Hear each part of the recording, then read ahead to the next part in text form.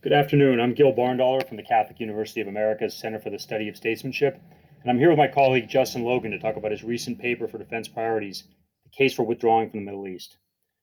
Justin, can you talk about what drove you to write this paper? Its place in a broader discussion of American grand strategy, of trade-offs, of the world and the problems the United States confronts today. Yeah, I mean, I think that the United States has had a really luxury since the end of the Cold War in terms of choosing not to strategize. Strategy is about choosing and about emphasizing things that are important. And the United States, since the end of the Cold War, has really had a sort of more of everything approach to strategy. And so I wanted to kind of zoom out from the operational analysis and the inertia inherent in American analysis of the Middle East and put the Middle East in strategic context. It's almost like a zero-based budgeting approach where you say, if we were an alien civilization coming down to Earth, what would we worry about in the Middle East, and how would we pursue those interests? And as the title of the paper sort of foreshadows, I suggest that what we care about and what would matter to us deeply in the Middle East is actually fairly secure. And a lot of what we've been doing in the Middle East is really throwing good money after bad. Thank you. Now, could you talk about the terrorism issue? Obviously, the United States has had a much smaller military footprint in the Middle East for a long time and for decades, and has, the 91 Gulf War is a turning point, but things certainly changed on September 11th, 2001, and that led to a very different militarized response by the U.S. to the whole region. Can you talk about terrorism risk and the opportunity costs of dealing with it the way we have? Well, one of the interesting things that I did for this paper, and I, as a sort of IR international security guy, I'm sort of, have been marinating in that universe for a couple of decades.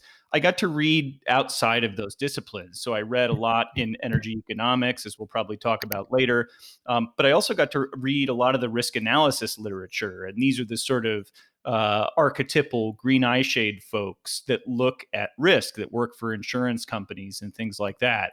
And I really owe a debt to my former colleague, John Mueller, for writing with some of the risk analysis people and putting terrorism in the context of risk, which it is.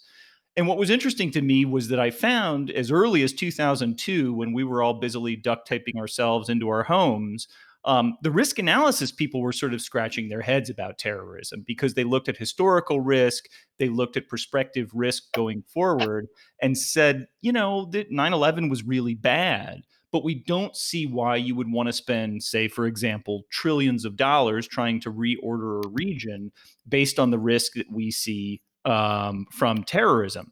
So it's certainly the case that the United States military wants to pay attention to the terrorist threat, but it also wants to keep the terrorist threat in perspective. And I'll sort of put my ideological cards on the table here by admitting that I'm more or less an unreconstructed realist. And I think that if you want to cause a lot of trouble in international politics, you don't want to have a corporation or an ideological faction. You want to get your hands on a big, powerful state.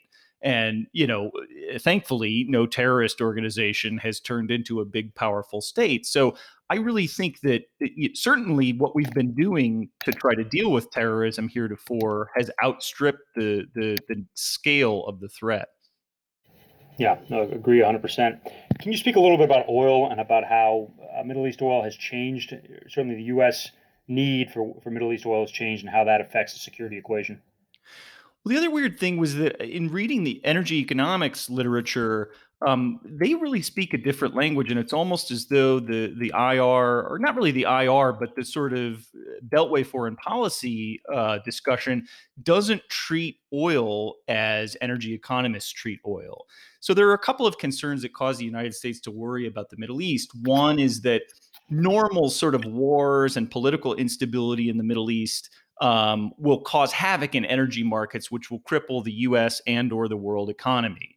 And the second concern is that there could be a regional hegemon, a sort of country that dominates the Middle East, whether it's a Middle Eastern country or an outside country, and that controlling the production decisions in those countries would allow it to become something close to a market maker in oil, which again would allow it to wreak havoc in energy markets. And if you look at the energy economics literature, basically nobody in energy economics today thinks that thinks that price shocks stem from political instability in the Middle East, that they're basically responses to secular changes in supply and demand, particularly demand, I should say, for oil. And so that view really isn't credited in the economics literature. And then, secondly, in the sort of more IR literature, there's no regional hegemon on the horizon in the Middle East. And I go into great detail in the paper showing why this is. So it was really a sort of perplexing argument that sort of lurks in the background of strategic analysis. So the Carter Doctrine is obsolete. Well, I guess I would put it differently. The Carter Doctrine was sort of obsolete when it was crafted, right? The idea back then, of course, was that the Soviets were going to plunge into the Khuzestan oil fields and seize them. And I think that probably, in retrospect, was fanciful at the time. Okay. We're going to have to wrap up here. I think, Justin, pleasure talking to you. Can you tell people where to find your paper? Yeah, it's at defensepriorities.org, and it's called The Case for Withdrawing from the Middle East. Thanks again. Take care. Pleasure. Thanks.